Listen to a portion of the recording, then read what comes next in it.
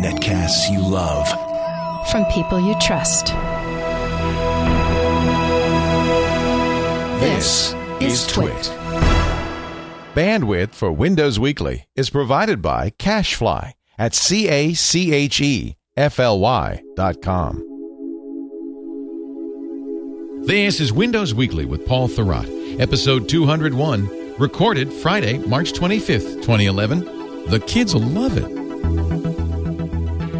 Windows Weekly is brought to you by Hover.com. Hover is domain name registration and management that's simple. For Hover's transfer concierge service, free for our audience, go to windows.hover.com. And by Go to Assist Express. If you're in tech support, solve problems fast with the leader in remote support software. Go to Assist Express. For a free 30-day trial, visit gotoassist.com/Windows. And by FreshBooks, the easy online invoicing service that gets you paid quickly and makes you look more professional. Get started now with a free package at freshbooks.com. It's time for Windows Weekly, the show that gives you all the information you'd like to know about Microsoft. Those folks in Redmond, those wacky, wild folks in Redmond, and who better to fill us in than a man who's spent his life observing from afar, distressing over, obsessing over Microsoft, the Mr. Paul Thurrott, the editor-in-chief of the Supersite for Windows, winsupersite.com, news editor for Windows IT Pro, analyst for Penton Media, and the author of many fine books, including The Great Windows Phone Secrets. Ladies and gentlemen, I give you our master of ceremonies for this evening, Mr. Paul Thurrott.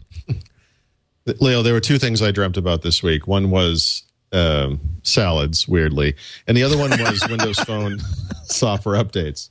I dream of salad with the light brown hair. Why were you? Sometimes you tell people about a dream and they say, "Wow, that's really weird." Yeah, yeah. And then sometimes you have your own dream and you think, "Wow, that was weird." Well, I could see why you'd be dreaming about Windows Phone updates because, frankly, that's been kind of your obsession. It is an obsession. Yeah. I will admit that. I would like to think that I'm not obsessive and don't have an addictive personality, but I think we could see that. This has you were able to get off the crack very easily.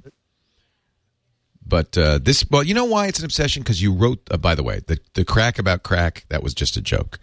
The crack about crack? It's just You missed it. You missed it. Yeah. Did you just say it? Yeah. I think I'm blacking out for short periods. So I might hear... Paul's just back from France. I might hear like every third word or something.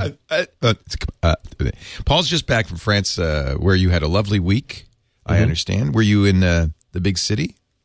No, I was outside of Toulouse visiting with friends. Wonderful.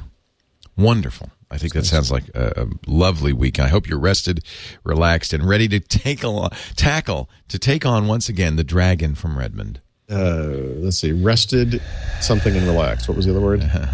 Ready. Ready. I'm the opposite of whatever that was. He's unready. So this has become kind of a continuing saga. Windows Phone 7. Let's just. I will say this. Finally, other people are starting to notice. I felt like, I've often talked of this reviewers workshop.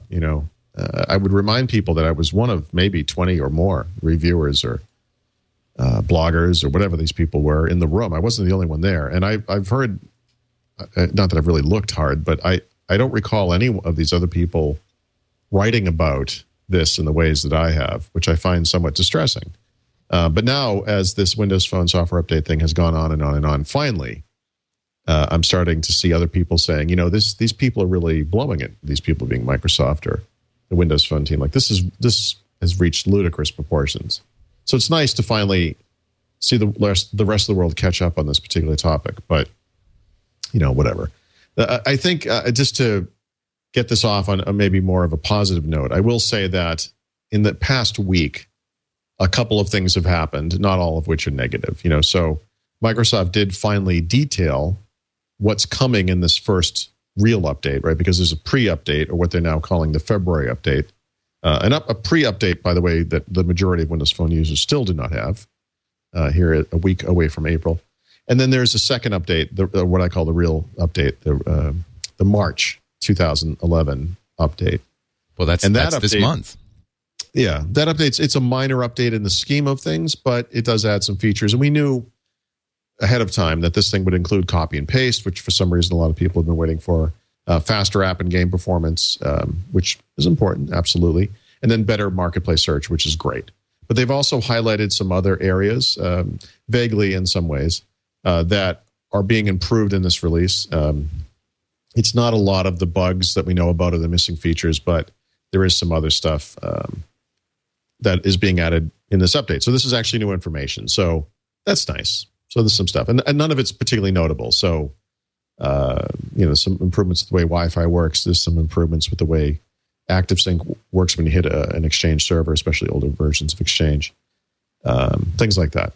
Some camera improvements, but not the one everyone wants, which is the ability of the camera app to actually remember settings, which would be really nice.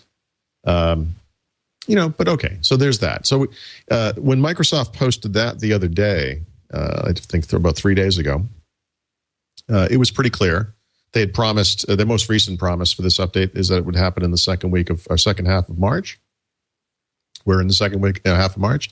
It must be coming any day now. Yeah, because, it's the 25th as we record. Yeah, so finally some people have gotten it. So they did start deploying it. But then this is when the ludicrous part ended or happened. And of course, the morning that I'm flying home from France, I find out about this, and what I have to do is sort of write about it. And I'm trying not to be a jerk, but it's so ludicrous what they've done, and I have to post something about it and then not be able to respond to comments for a long, long time. So there were 50 comments on my blog post when I got home. But what they basically did was they posted a blog post explaining that they have in fact started sending this update out, but only to what they call open market Windows phones. So if you think about an unlocked phone, there's a further subset of unlocked phones that are called open market phones. Oh, so it's a really small group that's getting this. And then they posted what they called a schedule for when everyone else would get it. And this schedule says absolutely nothing. And it is embarrassing. I mean, I just don't know how else to say it. It is the craziest thing I've ever seen. Have you seen this page that they put up? No. What's the URL? It's hard to... It's probably a long... Yeah, can I paste it into Skype? Will you see that? No, I can't. But Windows Phone 7 update at Microsoft.com. That's probably would do it, right? No, it's Microsoft.com/Windows Phone, all one word, /EN-US. Oh, no. Just stop right there. I'm just going to Google it.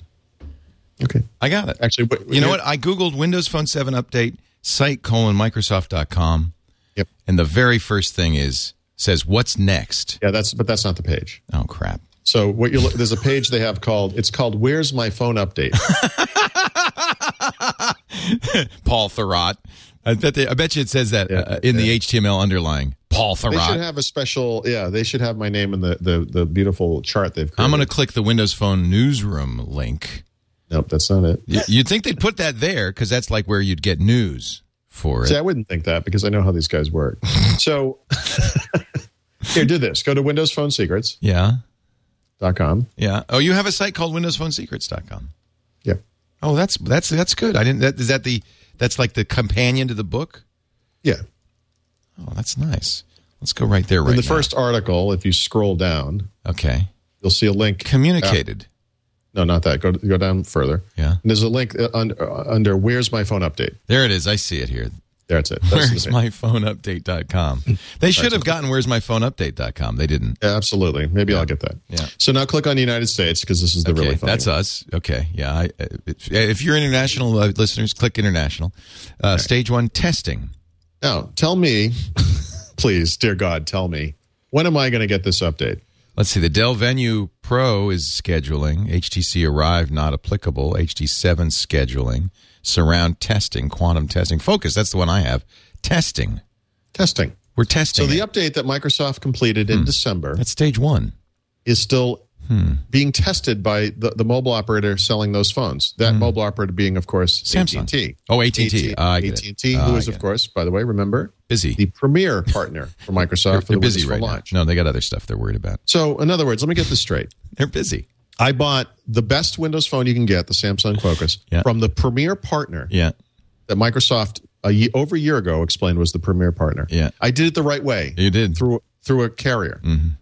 Right? Didn't go out on the open market and spend, and do it without a carrier. I did it through the carrier. Right. And now as a bonus or a benefit of this, this company is still testing this update. Not blocking the update, mind you, because we can't use that word. They're not blocking anything, but you're not getting it. They're not getting it. We can't say blocking. Now, in other words, I just noticed, though. AT&T's not blocking the update, but they are preventing me from getting it because they're still testing it. Right. I do notice that if you're in Australia or Canada or France or Ireland, Italy, Mexico, a lot of those Singapore, guys are getting it. They're all, with 10 days. Yeah. Soon. So the vast majority look who's getting it. Open market phones. Open market phones. That's the only one getting it right now. You said those are the ones that are unlocked, just not... Well, this is Microsoft's description. In other words, let me see if I can find it. It's so hard to figure out what that is. An open market phone is... Actually, we don't know. They're unbranded device. No, these are unbranded devices that aren't customized for a specific mobile operator. They're sort of like unlocked phones. I don't know. I don't know what the hell they're talking about. They're apparently... I don't know. They're phones. You hit the nail on the head. Look, I'll say it. I know you can't. I'll say it. They're phones that are not tied to a carrier, so Microsoft can push this out and will push this out, but AT&T has to test it. It's almost like if you were to go through a carrier, which, by the way, I want to reiterate, 99.9% of customers would do. Of course, because that's the right way. It's almost like there's something preventing it from reaching you. That's between you and Microsoft. What could it be? There's a Microsoft... then the phone, and then there's something in between. Yeah. Whatever that is like a brick wall. It's like a wall or they put cones up and they prevent you from driving. Wall with a big A, T, and T on it. The thing, so this blog post is hilarious because, and it's so typical now these days, they explain that this process that they go through to deliver this update to users is a lot like when you buy a new PC online and you can go to the site, like you buy it from Dell, and it says, now it's in receiving, and now it's here, and now it's, which is cute, except that really this process should be like when you get, say, a software update on a Windows PC, not when you buy a Windows PC, because it is the same kind of process. It's just that in the case of a PC, they go right to you, and in the case of Windows Phone, they don't. Right. So anyway, I feel like I've beaten this to death. I will just say simply this. So as I noted previously, finally other people are starting to complain about this, other than me. I feel like I've been the only one. I don't, as far as reporters or analysts or bloggers or whatever. So, Nick Eaton, very credible guy from Cell at PI, referred to this as simply fail. That fail. Said, the blog post is rambling, and Microsoft doesn't give any guidance. Matt Rosstoff, you've been saying this for thing. So long. Useless. A voice in the wilderness. Yeah. I just feel, it's unbelievable. The whole thing's unbelievable. So, I don't know. We'll see. We'll see what happens here. But it's, they released it. So I guess all I can say is winning, Winning. That's what, Tiger's blood. Winning. All right. We're going to let Paul breathe some fresh air. The fresh air of Dedham. Inhale, breathe deep, Dry air, Paul. Dedham, yeah. You're back. You're back among your people. And it's okay. We embrace you for who and what you are. Wow. But meanwhile, take a break. Enjoy, relax. While I tell the kids about Go to Assist Express. We're all in support. Of course, anybody who listens to this show is in support. Why? Because everybody knows you understand technology and they don't, so they go to you. Some of you actually do this for a living, you poor souls. You poor saps. You actually, it can be very satisfying when something's fixed, but it can also be very frustrating when you're on the phone with your client. You're saying, okay, click start. Okay. You don't have run in the start menu. Okay. Right-click on the taskbar. Taskbar. That's that thing at the bottom, the gray, taskbar. No, it's, hours of this. It's painful. When if you could just, reach your hands out through the phone and you could do this in seconds. That's where GoToAssist comes in. GoToAssist Express literally lets you reach into your client's computers, fix the problem, and move on. It'll make you more effective. We all have remote support tools in our toolbox. There's some free ones, I know. This is so much better. Not free. Well, free for 30 days. So you be the judge. I think if this is your business, it's worth spending a little money to get the best, the fastest, the most secure, the most reliable, and all those additional features. Things like 8 sessions simultaneously. If you're in this business, that's a godsend because you can start a scan, start an install, and can move on and get a lot more done. That's one of the ways you improve your productivity. It also will tell you exactly what operating system, what security, what's running in the background, so you know. You have a chat window open so you can talk to your client. This is maybe the most important thing, at least to my mind. It's really easy for your clients. They don't have to have it installed ahead of time. You just give them a link to the GoToAssist site. They click it. They allow, or a permit or whatever, the Java thing to run. And 30 seconds later, you're done and you're in. No IT support needed from them. They don't need to get a firewall exception or anything like that. It just works. Built-in NAT traversal, so it's flawless and fast and easy. Unattended to support too, if your clients allow that, which means you don't have to wait till they show up. You could just get the thing done and get moving. This will, I'm telling you, make you more efficient. It's one of the reasons Frost & Sullivan, which specializes in this sector, said that this is the worldwide market leader in remote support. Sure, there are other choices. This is the one I use. This is the one I encourage you to use. GoToAssist.com/Windows. Go there right now. Try it free for 30 days. GoToAssist. GoToAssist.com/Windows. True geeks use GoToAssist Express. Give it a try. I think you'll like it. Paul, you feeling a little better now? No. Like I didn't pass out. You took a little nap. So let's talk about the App Store because Amazon is kind of, first of all, they've really ticked off Apple. This is going to be an interesting because of the name, you mean? Yeah. Well, Apple's suing them, saying we own App Store, but Apple. Steve Gibson told me about this. That. Yeah, Steve Gibson told me this. Apple did not get the trademark initially for App Store because it was too generic. The court said it's descriptive. It's not a trademark. I agree with Apple that App Space Store and App Store, all one word, are not necessarily different enough. Right. But on the other hand, they are calling it App Store for Android. And that's very descriptive, actually. And Apple can't say they own the word app. Sure. We've had apps since Lotus, VisiCalc. That was the killer app for Apple, too. That was the first app. So we've had apps for a while. I mean, honestly, the name of this thing doesn't mean much. In the scope of things. I mean, who cares? Even if Apple wins and they have to rename it, whatever. Big deal, right? This is an important event, and while I guess on the surface of things, it doesn't impact Windows users directly. I make no mistake. I mean, this is a big thing. One of the problems with any platform is the supporting ecosystem, and as I wrote in my article about this, Windows is a platform. But when I write a book like Windows 7 Secrets, or I do my website, SuperSite for Windows, I don't just write about Windows, right? I write about the whole thing around it, because when somebody buys a computer, they're not buying it to run Windows.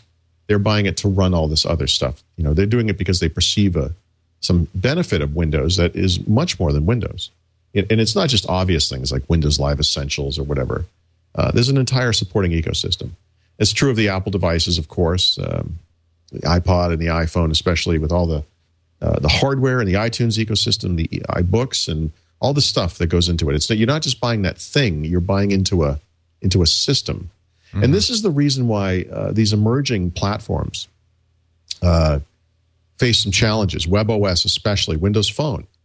There is not a big ecosystem around a new platform. Right. And it's very difficult to catch up. Impossible, I would say, in many cases, because even Microsoft, as powerful as it is never going to have anything that approaches iTunes. Yes, they have TV shows and movies to buy and rent. Yes, they have podcast, and yes, they have this and that, but they'll never really catch up. And there's no real benefit to Microsoft, no real, I should say, direct benefit to catch up because the cost is so great to get there. And so that's why, I'm a little, I don't mean to be down on something like, say, the WebOS, which I think is great, but you just have to look at HP and their history and then understand how these ecosystems work. And you think there is so much ground to make up. It's not enough for that device or those devices to be as good as the devices they compete with. It's not enough for the operating system to be as good or better. There's all this other stuff. Now, when you look at Android versus iPhone as the two primary smartphone platforms in the world, I would argue and have argued that iPhone is superior, if you will, purely from the experience standpoint, for a user, which is the important way to look at it. In other words, Android is outselling iPhone, but the reason Android is outselling iPhone is because of the pure amount of choice, right? And if you're looking for a very specific feature, you're going to get it on Android first many times, simply because Apple releases one new phone every year. That's it. That's exactly right. Yeah, and if you look at Android, if you were to look at Android between the release of iPhone 4 and whenever iPhone 5 comes out, I guarantee you there are something like 50 new handsets that have come out, or whatever it is, in that time period, a many great number of handsets. So as of today, as of this second, if you wanted to buy a phone that worked on a 4G network, Android is your only choice. But that's a very general statement. But the real choice is you have basically one phone, one handset or whatever, maybe some small number of handsets over time. So there's that. But when I think of, Android versus iPhone personally, or from a user standpoint, Android falls short in two key areas. And I complained about one of these, when I reviewed the Droid X last summer, which was the marketplace is ludicrous on Android. And I have no idea how Google, with any credibility, could offer up such a gross piece of crap as the Google marketplace. It's awful. The Android marketplace, terrible. The other one is digital media, which that hasn't been solved. But I wonder now if there isn't a solution coming for that. There's a ton of solutions, third-party But that's solutions. the problem. Consumers don't want a ton of solutions. Right. This is it's like Unix or Linux or something. We don't want that. We want, what you need is an iTunes for Android or whatever. Microsoft at least has Zune for Windows Phone. They recognize the need for a single thing for that stuff. And the truth is there certainly are iTunes for Windows. There's Double Twist, which is free, and it's not. But it's not from Google. And it's not from anybody. That's the problem. Is no. There's choice. There's a variety. I don't mean player. I mean the entire ecosystem. Yeah, the entire ecosystem. The marketplace. The whole thing. Essentially the entire ecosystem is there with Double Twist. You run Double Twist on your desktop, Windows or Mac.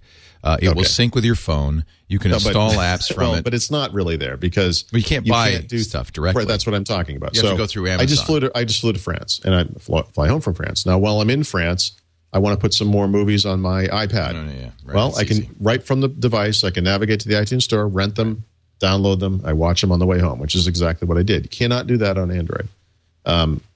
It's important. That's what, until they have something, even if it's inferior, which it will have to be, they can't really stand neck and neck with the iPhone for most people. Obviously, to some people just don't want Apple. Some people have whatever they want. They like that open nature. It's completely understandable. I'm very happy with Android and far prefer it. I'm a geek, so that's me. Right, and I'm not diminishing you for your choice. I don't mean it like that. I just mean for the general consumer. No, I agree. Generally speaking, it's a simple equation. It's off-putting. So what Amazon has done this week is basically remove one of those two problems. There is nobody that gets retailing like Amazon. Well, with the possible exception of Apple, by the way. And when you look at an account where you can buy things through it, there are two big ones in the world. And one of them, of course, is the iTunes account that people have. And the other one is Amazon. And they've done this sort of quietly, but Amazon has created this thing where you sort of look at them as like the Walmart of the web almost, but they have all this other stuff going on. So, for example, they obviously have the Kindle platform with all the different devices you can download the books to and auto-syncing and all that, which is awesome. They have the ability to buy video games, not in a box that ships to your house, although they do that as well, but rather download them to your computer. And then now that's attached to that account as well. Obviously, they have the music. They also have the video, TV rentals and purchases and movies and all that stuff. They do it all. So by adding the Android app store that they have to this mix, they have both made Android better and made their account more valuable. that account. That Amazon account becomes even more valuable. And now from the web, what you can do is browse a nice store that has curated choices. There's still some junk in there, by the way. And by junk, I mean stuff like adult apps and things. I actually did see some crazy stuff in the there, Amazon store? Really? Yes, absolutely, yeah. Interesting. But it's now instead of, unlike on the PC or the Mac before the app, Apple's Mac App Store, you're not buying a piece of software for a device or a PC or Mac or whatever. You're buying it for you. It's attached to your account, i.e. to you. Mm-hmm. So now you can, if you change phones, you install this app and you get a list of all those things you've installed. You check them off and they all install and you're good to go. It's a nice system. So they've taken something that was really horrible on Android and made it really, really nice. And this is a big deal because, again, for these emerging platforms like Windows Phone, WebOS, they already had a hard enough time kind of catching up. And now you've got this other, it's funny, it's not from Google, right? It's because of the open nature of Android and the way Google does things, it's enabled a third party to solve this problem in a very elegant way. And what a great choice because, again, Amazon really gets retailing. This thing is a big deal. It's a really big deal, and I don't think I'd love to see maybe this is next as Amazon does an iTunes-like app. I'm looking at Double Twist. Exactly, I could buy music in it from the Amazon store, but not TV and movies. No, but that's MP3, right? Of course, because that's the thing, and because obviously movie and TV content you have to have copy protection is copy protected, and you know what? That's going to be the issue on Android. Now, of course, there are people listening to this who say, "Well, I never want to buy a TV show or movie, so what you just said is false." It doesn't make what I said wrong. It just means it's wrong for you. The point is there is choice, and everyone has different needs. And there are some people who would say, "Look, I'm never going to watch a movie on my phone. That's ludicrous," But it sort of is ludicrous. But remember, on the Apple side, you also have these other devices, iPod Touches and iPads. That account, the iTunes Store account, is not tied to your iPhone. It goes to all these other devices. So this is something that can happen on the Google side because, of course, they have tablets coming, a tablet OS in Honeycomb. Android, if you look at Amazon's App Store materials, they talk very specifically about tablets, although I don't think there are any tablet-specific apps in there yet. But I do have to wonder, isn't Amazon, they must be working on getting their content onto these devices as well. And that kind of does solve the problem. That they may be the only company that can offer an alternative to iTunes that's viable, because they have the selection. And I think that would pretty much equal it out. And when you consider that Amazon is already outselling the iPhone, I don't mean to say it's game over. It's not like iPhone goes away, but I think that we've pretty much secured the positioning at that point, if that's what happens. It's interesting. You've got a very good point. It's very intriguing. But it kind of leaves everyone else out in the cold, and if... I'll tell you, there's a reason for that. What you're describing is something that only big companies in partnership with big content creators can do because of copy protection and so forth. So what you've got on Android is the opposite of that, and I personally like it, which is a variety of choice, but they're not playing ball with Hollywood. Yeah. And so that's the choice. And so you are going to have, if you want an iTunes model you're going to have an Amazon or somebody. It's going to be big players because Hollywood's not going to do a deal with 100 little players or do a deal with Android at all. No, you're right. And I'll give you this is kind of an off the target, example. It's off on the side, but think about something like podcasts, right? There's no money to be made from podcasts when you're Apple, right? Or Microsoft or Google. In other words, they add support for this stuff to their platforms, but what's the payoff, right? There is no direct payoff. So podcast becomes sort of an item on a bullet list. It's yes, we support that too. They can say they support it.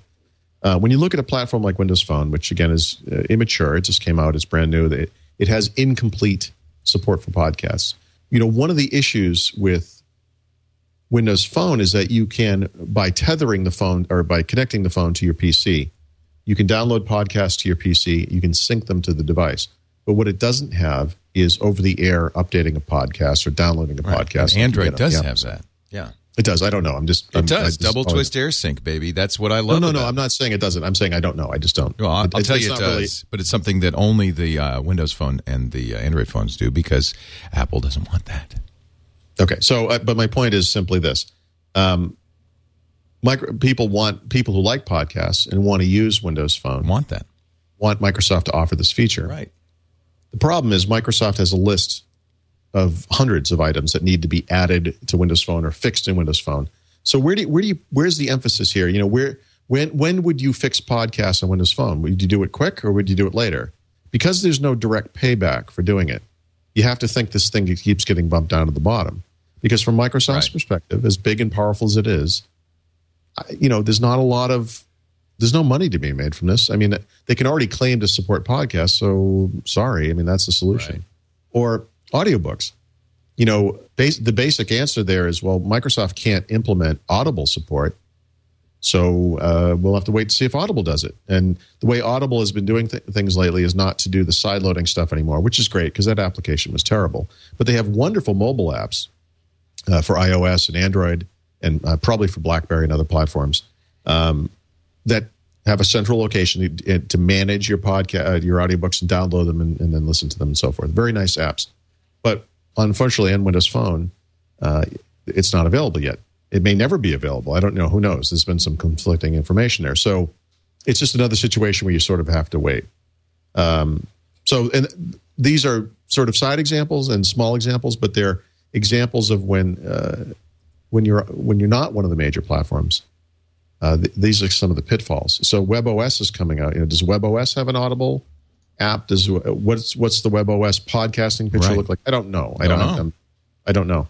But those are just small issues. What about the big issues? Like the iTunes Store stuff.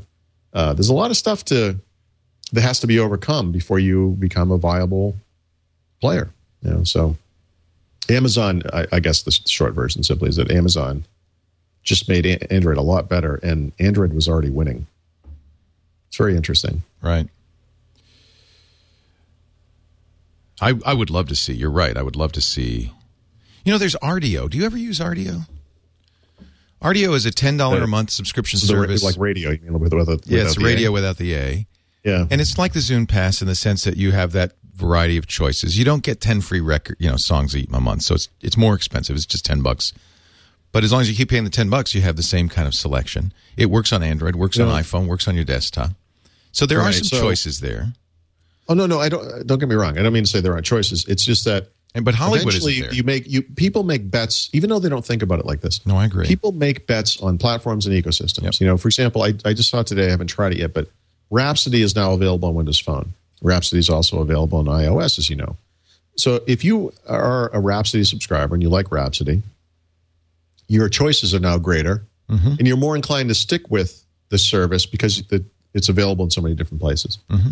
One of the big mistakes I think Microsoft has made with Zune is not making that thing available as an app on iOS, on Android. Put it everywhere. There's no client for the Mac and so forth. This is something that they offer what I think is actually a superior service for music subscriptions, but it's only available on Windows, only available on Windows Phone. Mm-hmm. And the Zune HD, which of course is just in limbo. So, it's on the Xbox 360. It's only available on Microsoft's products. So, this is something that could have had far greater reach if they had spent the time and made the investment to do that. And that's just not how they're doing things right now. And I'm just curious how far they have to fall before they figure that out.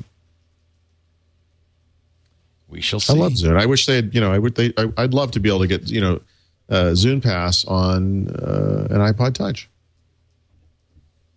Why not? Why, Leo? Why? Because Why? It's Apple and Microsoft, and they are like oil and water? I don't know. They shouldn't be. They're complementary. At some point, they will. At some point, we will get to that point where both companies will say, the thing is, I'll be honest with you, I don't think the problem is Microsoft. I don't know about this. So here's I think the problem is Apple. Apple wants to own it all. They're not going to let Amazon do a store. They're not going to let. There's no story about Microsoft creating Zune and Apple rejecting it. I mean, they've never done it. When Apple released iTunes for Windows, right? What would be the rationale for doing that? Well, I mean, honestly, think about it. Like, why would Apple release iTunes on Windows? So that they can get the 95% of the world that uses Windows. Right.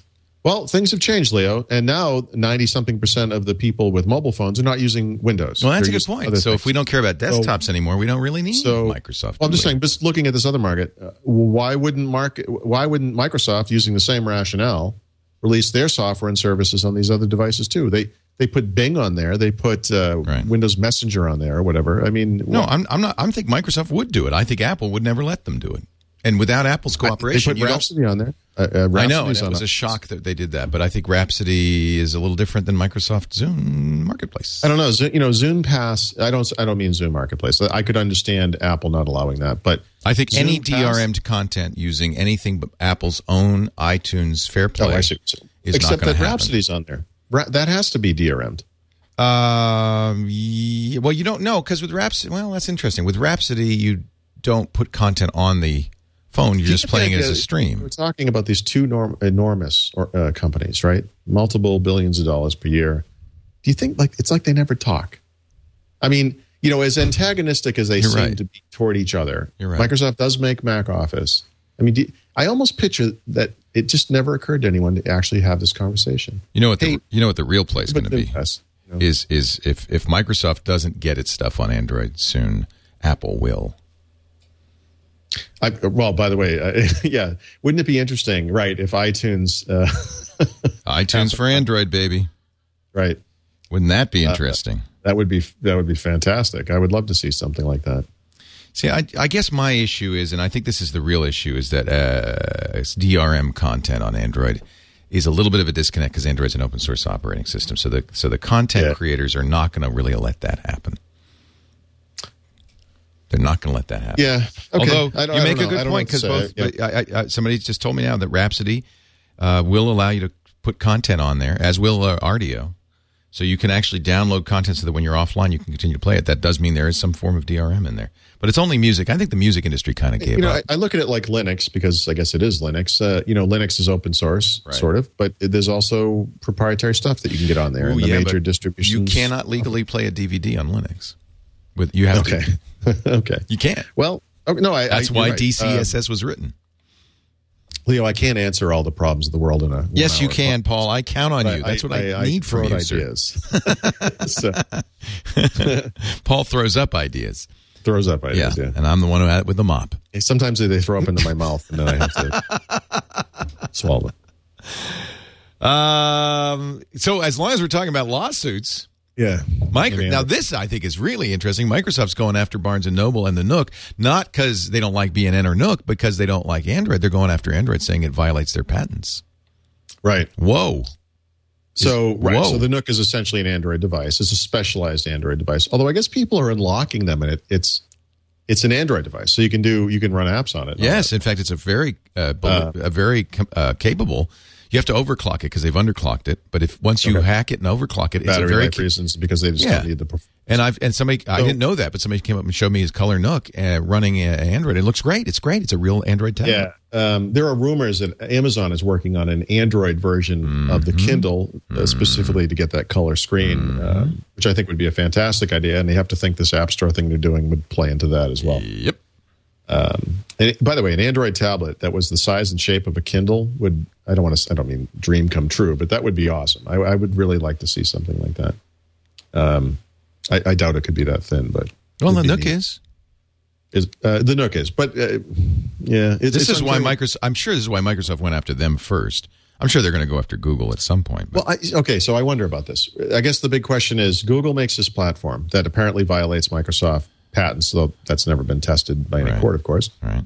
This will be the first. Microsoft sues everyone but Google. Of course. Right? So why aren't they suing Google? Well, here's the thing. I have to, honestly, it may be because Google isn't selling an Android device, right? I mean, they made it. They made Android. They basically give it away. But they don't. You're right. But they don't sell a device. No. And I think that might be why.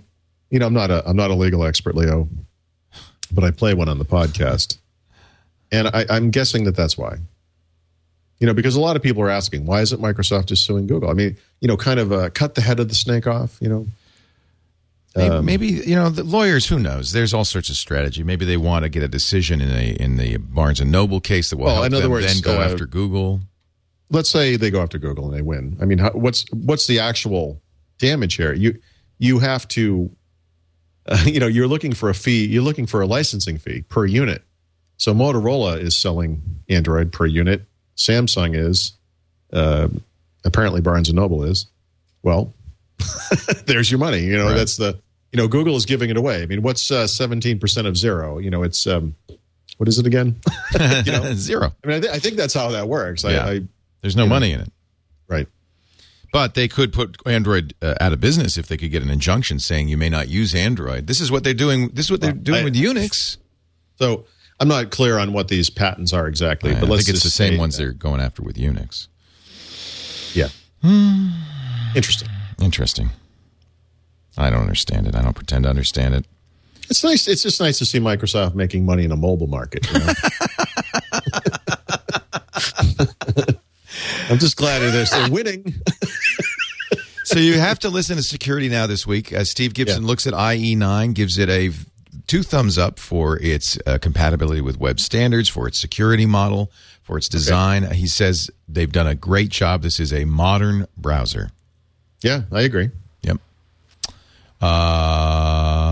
So now it's in parity, I guess, with Chrome and Firefox. Firefox 4 came out this week. Generally speaking, right? I mean, sort of.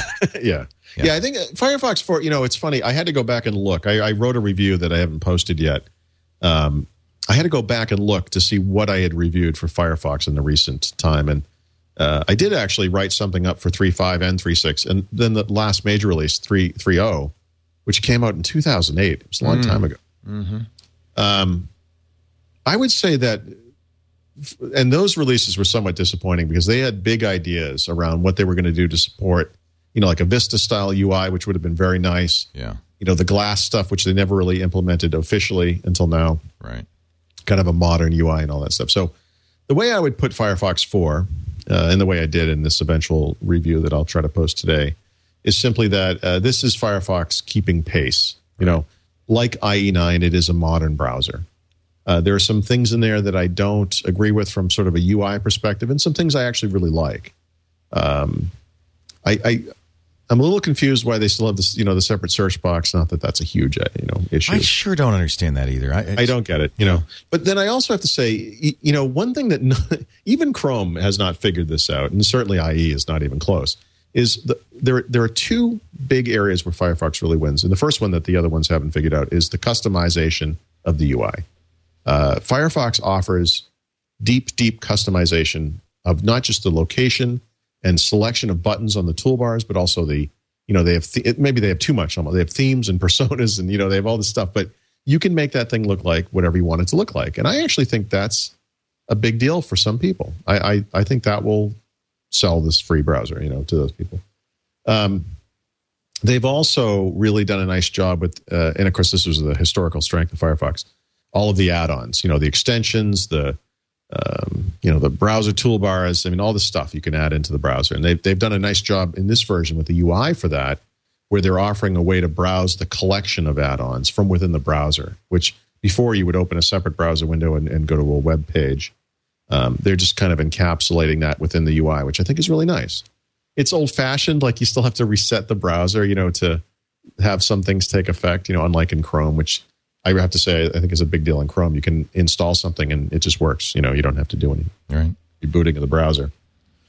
So the way I would say this, I guess, is it's if you are a Firefox user, this is a no-brainer. And there are a lot of those people. So this is a great update. It's a really major release.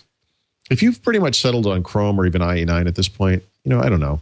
I think most people listening to this podcast are going to have multiple browsers and should have multiple browsers installed. It's just a good policy. There's no reason not to have them on your hard drive. I mean, it's free. Why not? Yeah. It doesn't clog anything some up. Things look, there's a goofy thing going on these days, and I'm waiting for Chrome and Apple to follow suit. I know they will. Microsoft decided over the past year they were going to release this never-ending series of demos showing off how awesome IE9 was. And by the way, if you think about what's important in a demo, aside from just the pure eye candy stuff, right? it's not good enough that this thing looks awesome in IE9. It has to look like crap in every other browser. Cool. That is the point. So constructing these demos must be really hard. Benchmarks kind of work like this too, right? You know what I mean? Right. So Mozilla made this site for the same thing, and I was amused. I would say Chrome usually runs these demos okay, but IE9 fails on all of them, and I know they were carefully constructed for this purpose. Right. People will make charts and have, I'm sure already, that, feature by feature. Here's where IE9 falls short. Here's where Firefox falls short, et cetera. And you can make it, it's like statistics. These demos are like statistics. You can prove anything you want. They're designed to send a message of a certain kind. And you can use the same, kind of material and construct something that makes someone look bad or look good or whatever, So anyway, I think Firefox 4 is a great update. And I don't know that it's enough to sway people who've already moved over to Chrome, for example, or people who have decided, who like IE and they have moved up to IE9, and like you said, it's a big deal. Like Steve Gibson said, it's a modern browser. It's a modern browser. Finally, what both Microsoft and I think they have done that, and Mozilla need to do is not be as crazy as Google in how quickly they release updates, but get faster. Don't think of these things as huge milestone releases, point really like 4.0, 3.0, but find a way to add features over time so that the browser gets more valuable over time hopefully without destroying compatibility. And you're able to release these things more quickly. Mozilla has a big problem in this area. Microsoft somewhat, I think, figured it out during the development of IE9, the amount of positive feedback they got over time by adding features. They were even able to add some major features to the browser after the release candidate. I guess it would be with the release candidate, right before they released the final version of the browser. That's not the way Microsoft used to do things. So I'm happy to see that. I'd like to see Firefox do the same thing, and I think Mozilla has stated their intention to do something along those lines. To move a little more quickly along those lines. Good. It's a good update, though. Good. I like it. And as you said, I have look, if you've got Windows, you have to have IE9 or IE installed. Might as well go to 9.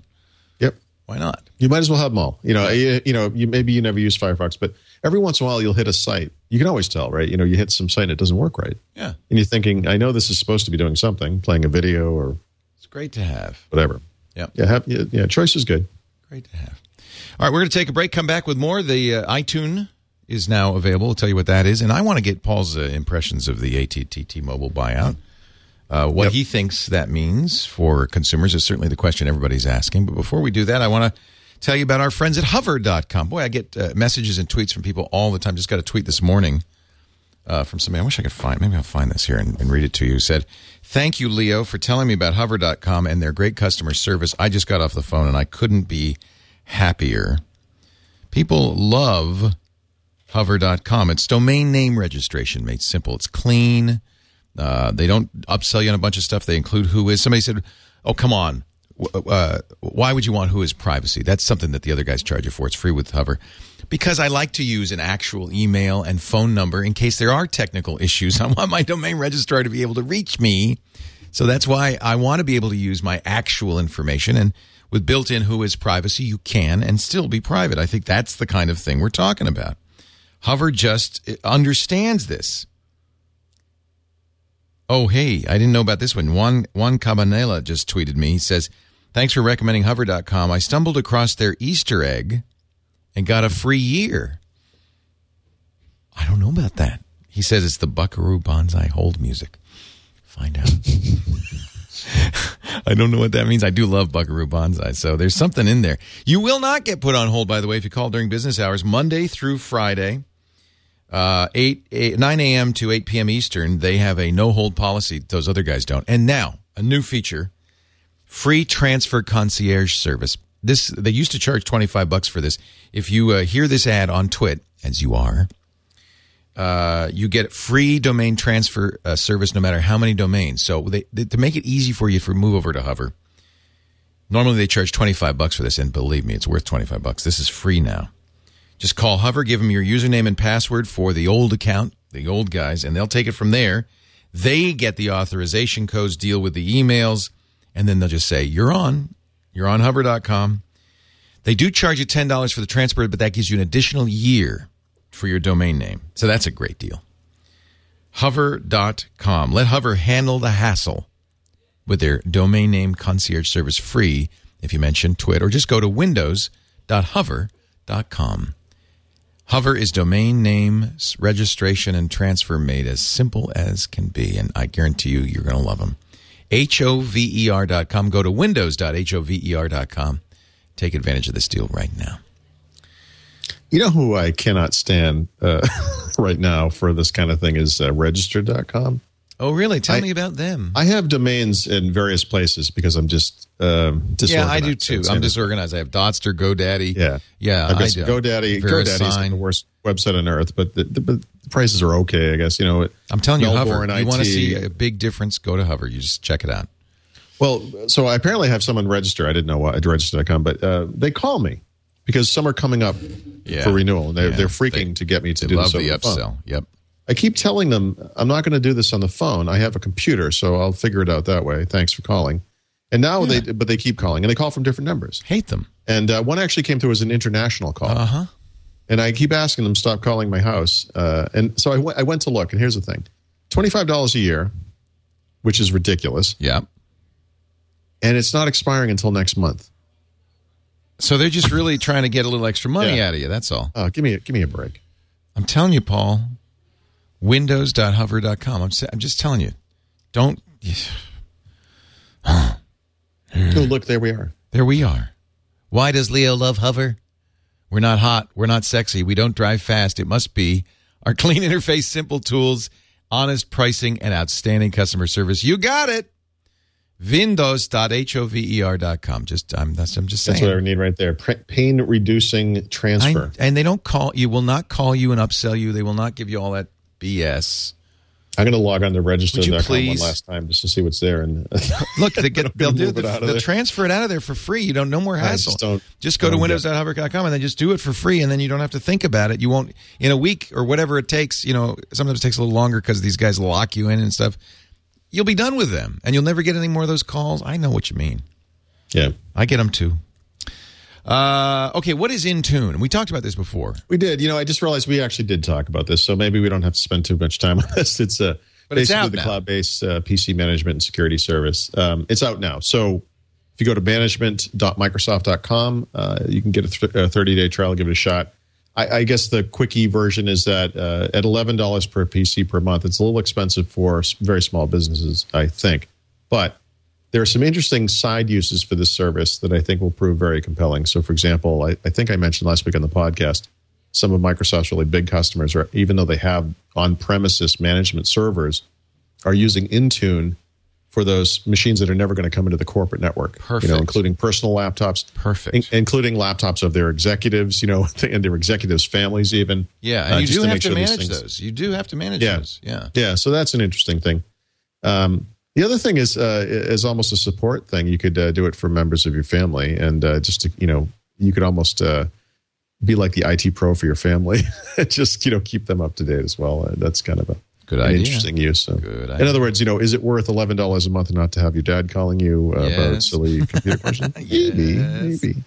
Yeah. So anyway, it's now available. So it is manage.microsoft.com. Cool. All right, so this AT&T Mobile thing. I mean, on the face of it, it looks like it's good for T-Mobile. I don't know if it's good for T-Mobile customers. I'm a T-Mobile customer. T-Mobile's a tough case because they're small, and depending on where you are, they're either a big deal or they're a complete non-event. Yeah. The one benefit they've offered to the industry, I guess, or to customers, is they're the one guy, the one semi-major player that's lowballing on pricing a bit. And that obviously will go away when you're a part of AT&T, I guess. So that's too bad. But I'm not really as negative on this as I think a lot of people have been. The stuff I've read is like, is this going to ruin choice in the United States? I mean, I think having three major carriers is roughly the situation in most major markets around the world. If you look at Europe or probably Asia, and I'm not as positive about Asia, but I think that's where it's at. Canada has three major carriers. I think that's just the way it is. I like the notion of these companies are on the same standard, so to speak. AT&T does not get a lot of credit, and I keep trying to remind people, they've really improved their service. And by service, I don't mean customer service. I mean the quality of the wireless service over time. And this will expand the network a bit for AT&T customers, so that might be good from that perspective. T-Mobile was a company in the United States anyway that wasn't going to be getting the iPhone anytime soon, so this gets them in there. It could be bad news for Sprint, because Sprint's now the one company that won't have the iPhone. But I think overall it makes sense. I mean, we'll see. I mean, I think it may benefit people ultimately. One of the weird deals about wireless networks is if I am in the United States and I'm an AT&T customer, and I'm in some state where T-Mobile for some reason has a superior network strength and whatever, my phone won't connect to that, right? It just won't. Typically, if I bought the phone from AT&T.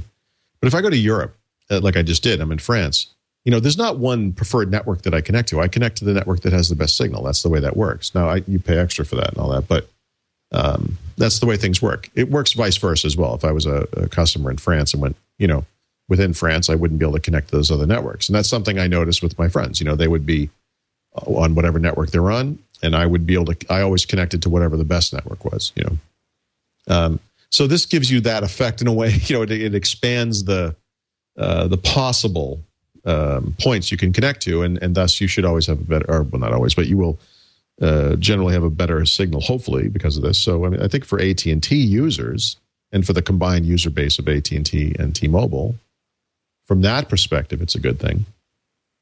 But we'll have to see on the pricing, I guess. I would expect pricing to go up for T-Mobile. Oh, I guarantee you. And they do things like free tethering and stuff that's just going to go away because they were the little guy. Sure. I think free tethering as a thing would have gone away anyway, but yeah. Yep. Free tethering. Free tethering. Who needs free tethering? You and your socialist ideas.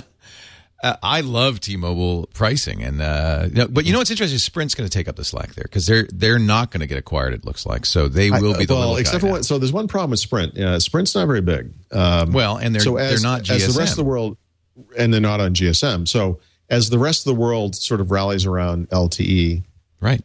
Sprint's going to go LTE, I think. Okay, but they're still Sprint. So they're small. I mean, right.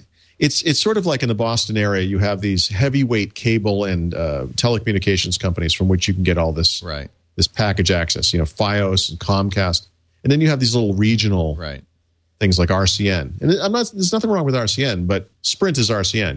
It's not one of the big guys, and that's an attraction for some people, no doubt about it. But it's also a little bit of a problem maybe when you're traveling and so forth. So.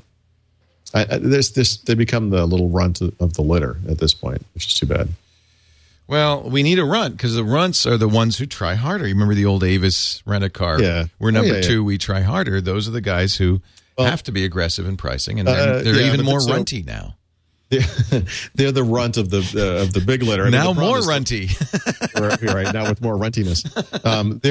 There are additional wireless carriers around the country, Metro PCS and regional and local carriers and all that. So, I mean, it's not like there aren't other choices. It's just that for the people that need to or want to, travel, business travelers, for example, I mean, everyone knows, you get Verizon because Verizon works the best in most places. That's always been the case. It was one of the big things you had to do to become an iPhone user was just give that up. It was hard. I mean, that was one of the tougher things about moving to the iPhone was having to deal with AT&T, especially that first year or two. Yes. Yes. I think, the jury's out. We'll see. I do expect it to be passed, I guess I would say. I think so. But I hope that and this is what the conclusion we've come to on most of our shows, we hope that the FCC uses this as an opportunity to extract some net neutrality requirements out of AT&T. Yeah. Yep. Some support for rural There'll users. be a grandfather clause. They'll be able to continue with their existing level of service, with their existing pay level for some amount of time and all that stuff too, I'm sure. Right. Let's see here. Why don't we take a break? Then we've got the app of the week. We've got the for both Windows and Windows Phone 7 and a mobile app pick, all of which we've already talked about. So really, there's really no reason to stay tuned. I would in fact, I'm leaving myself, so you have a good time. It'll just be me. It was good. It was good talking to you. No, stay. Don't stay. There'll be some I've fun. enjoyed There'll be this. some I've enjoyed humor. our time. There'll be some good stuff. I promise you. We're not done with the good stuff yet. But in fact, this is one of them. FreshBooks. Have I talked to you about FreshBooks before? FreshBooks, sure. Awesome.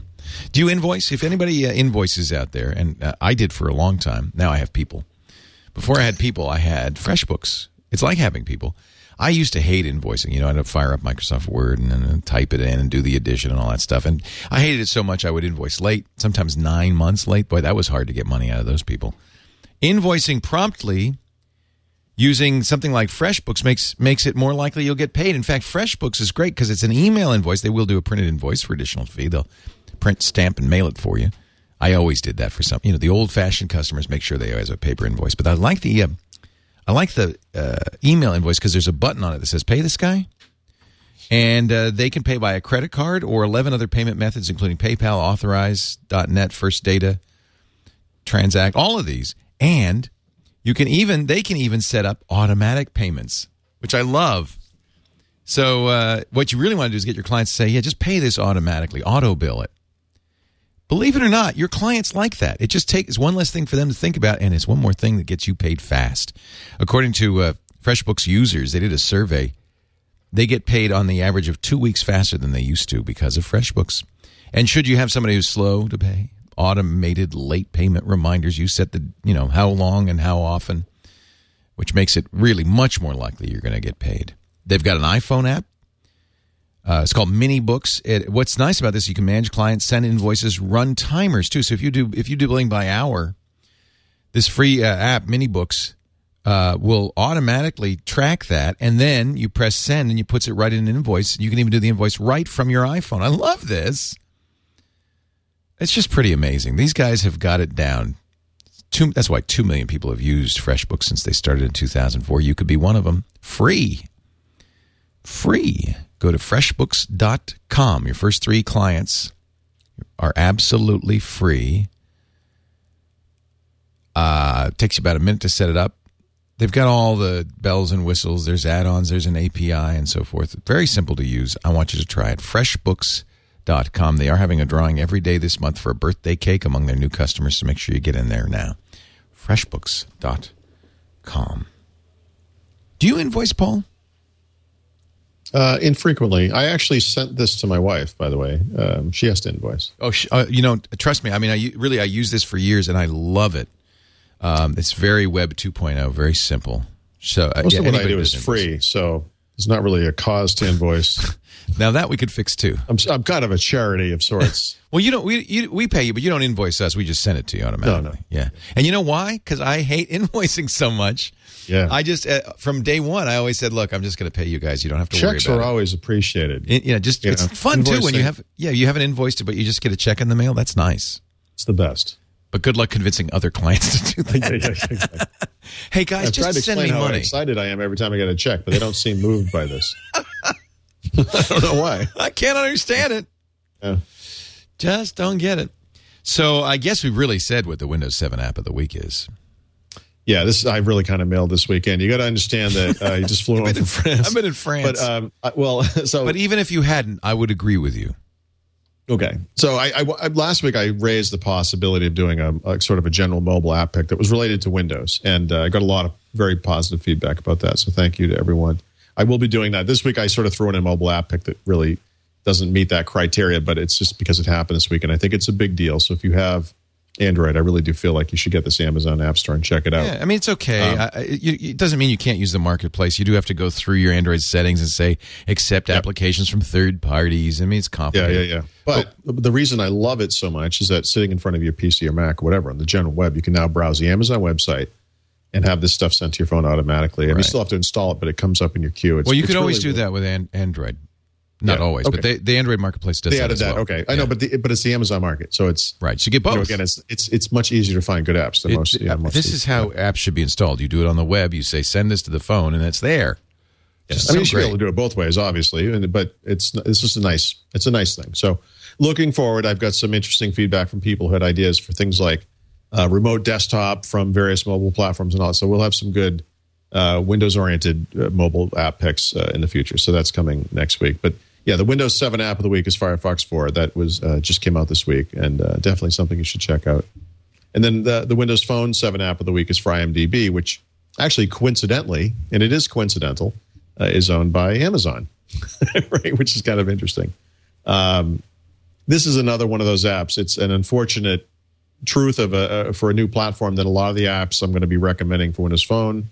If you had an iPhone or an Android phone for a while, you're probably thinking, "Oh, big deal! I've had this forever." But it's nice to see some of this stuff show up on Windows Phone. And of course, one of the advantages of Windows Phone is just that Metro UI, so you get that kind of Metro look and feel.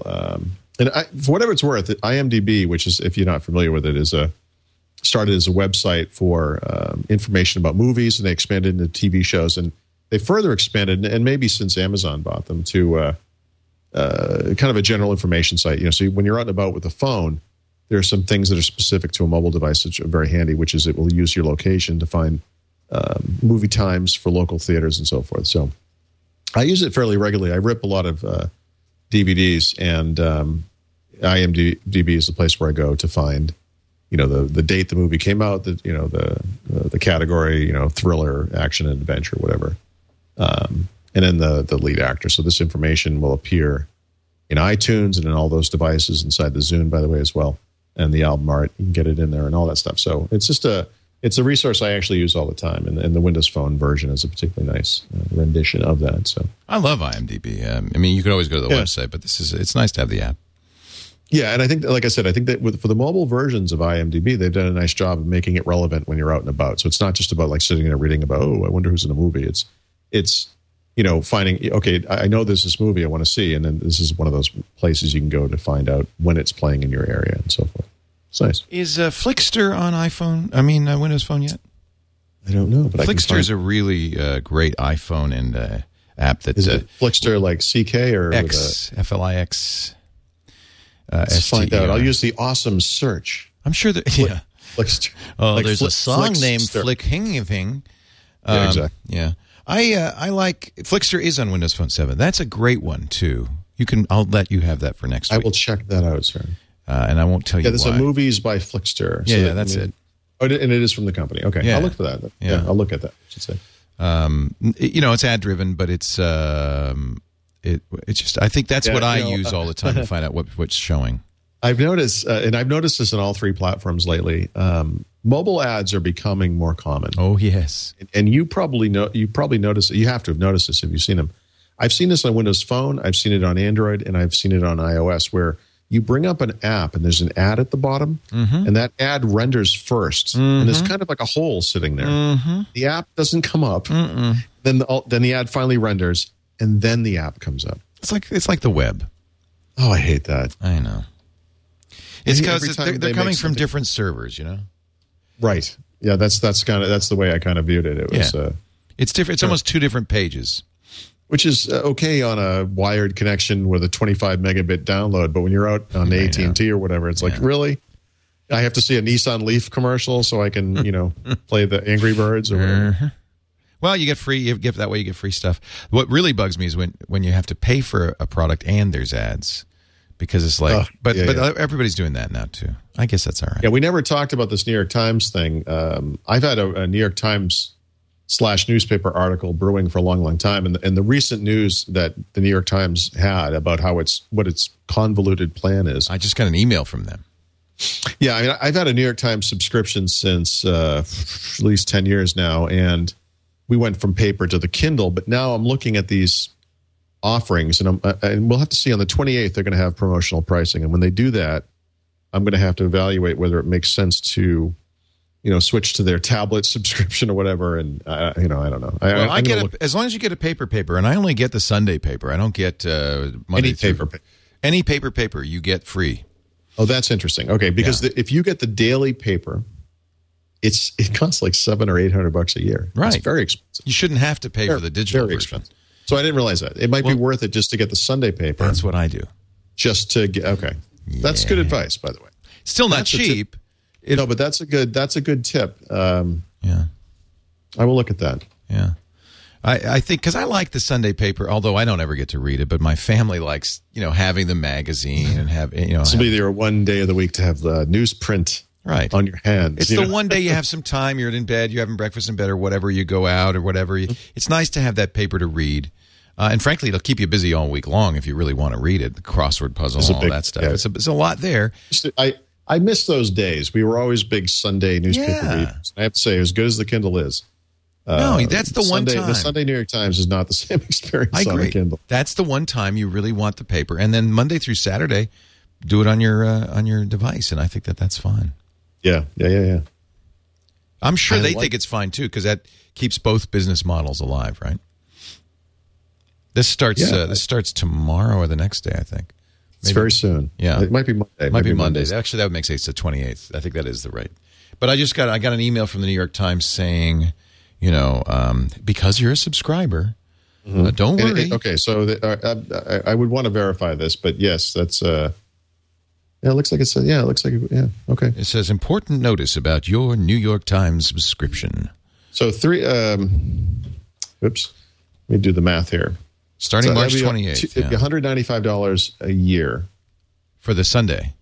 For just Sunday. And if I'm not mistaken, I don't have my document. I actually wrote it. I made a document to see what all the different offerings would cost. I think the tablet one came out to about $245. So this would be cheaper. I believe so. Yeah, it was expensive. They were charging a lot. Now, remember, you get the first 5 hits free. I mean, there's a no. I read it every day. I'm not looking to go to their web page or their website. I mean, I do that occasionally, but this is for reading the paper every day. I read the paper every day. So right now I do it on a Kindle, but if I can, the problem with the Kindle is in a weird. Wait a minute. Does not include e-reader editions.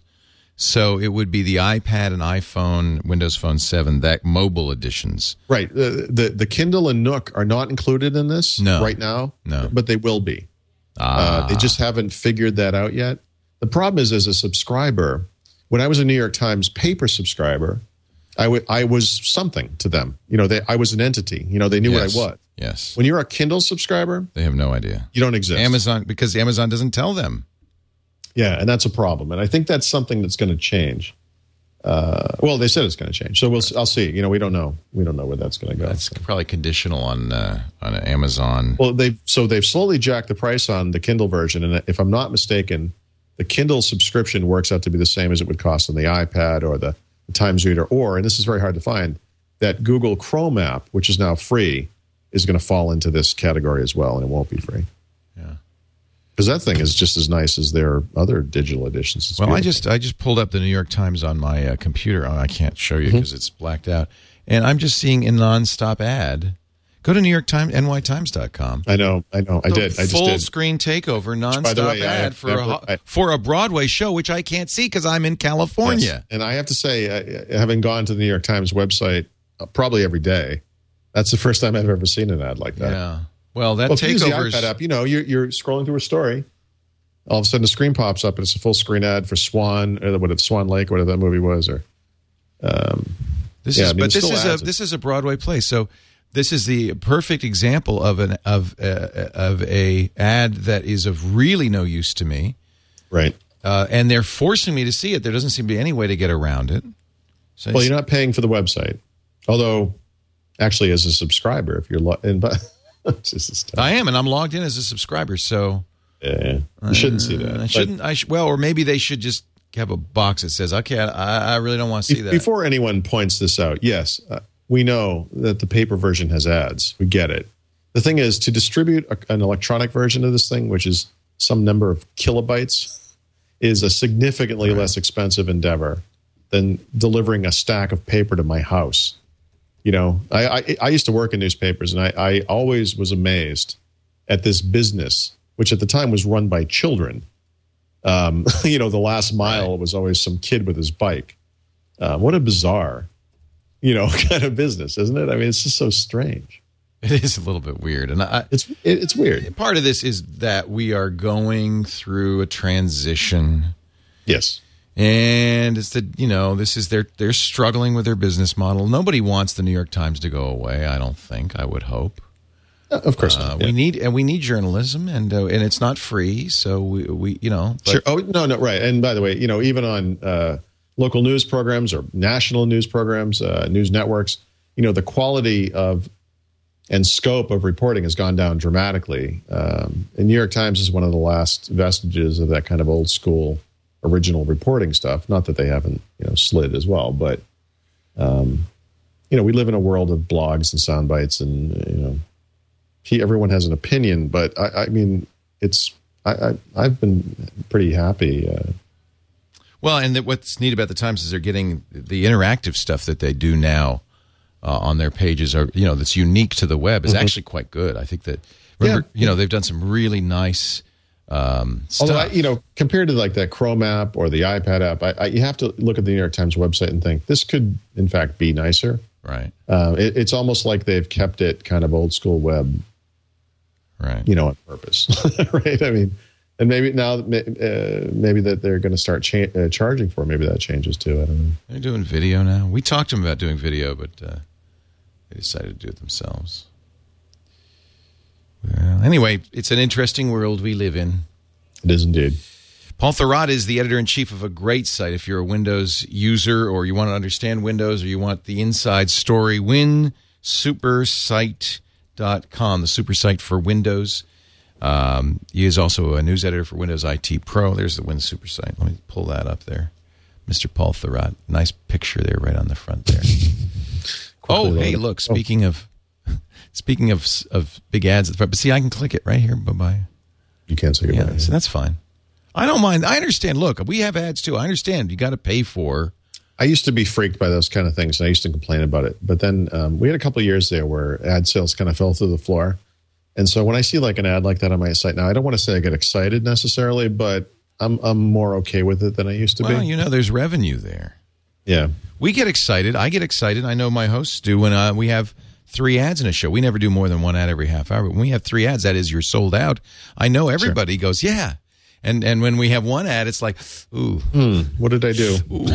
So was it that Windows Phone thing? I'm sorry. It's not that we want to subject people to pain. In fact, we try to pick advertisers. That's why I don't do ads for Broadway shows. It's not like laundry products. Right. Or, we try to do ads for stuff you might conceivably be interested in finding out about. But look, this stuff has to be paid for. These stuff are free. These things are free. And also, I don't begrudge the New York Times. In fact, I want them to succeed. That's, I guess, what I'm saying is I do too. I want this model to work for them. Too. Maybe it's not the best model, but we'll see.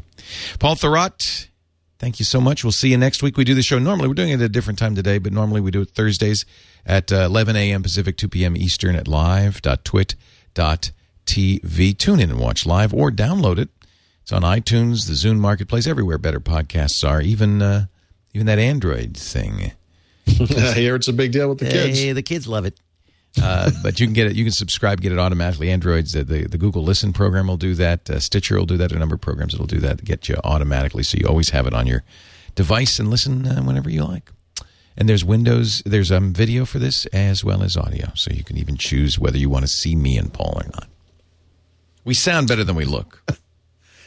And wow, that's not saying much, but yes. No, I agree with that. I think that's true of all our shows. That we started as audio, and so we always kind of pay a lot of attention to the audio. Then the video comes on, and it's like, whoa, what happened there? Ow. Yeah. Ooh, that hurts. No, it's not that bad. I understand why you started with audio. We do video. I never thought anybody would want video of 2 guys talking. I know. But we do video because people asked for it. And you know what? It's about now 25% of the downloads are video. People want video. So, sorry. I feel like I should be doing more. Should I wear funny hats or something? I do. God knows I do. I'm all about the hats. Oh, well. Paul, thanks for joining us. We'll see you next time on Windows Weekly.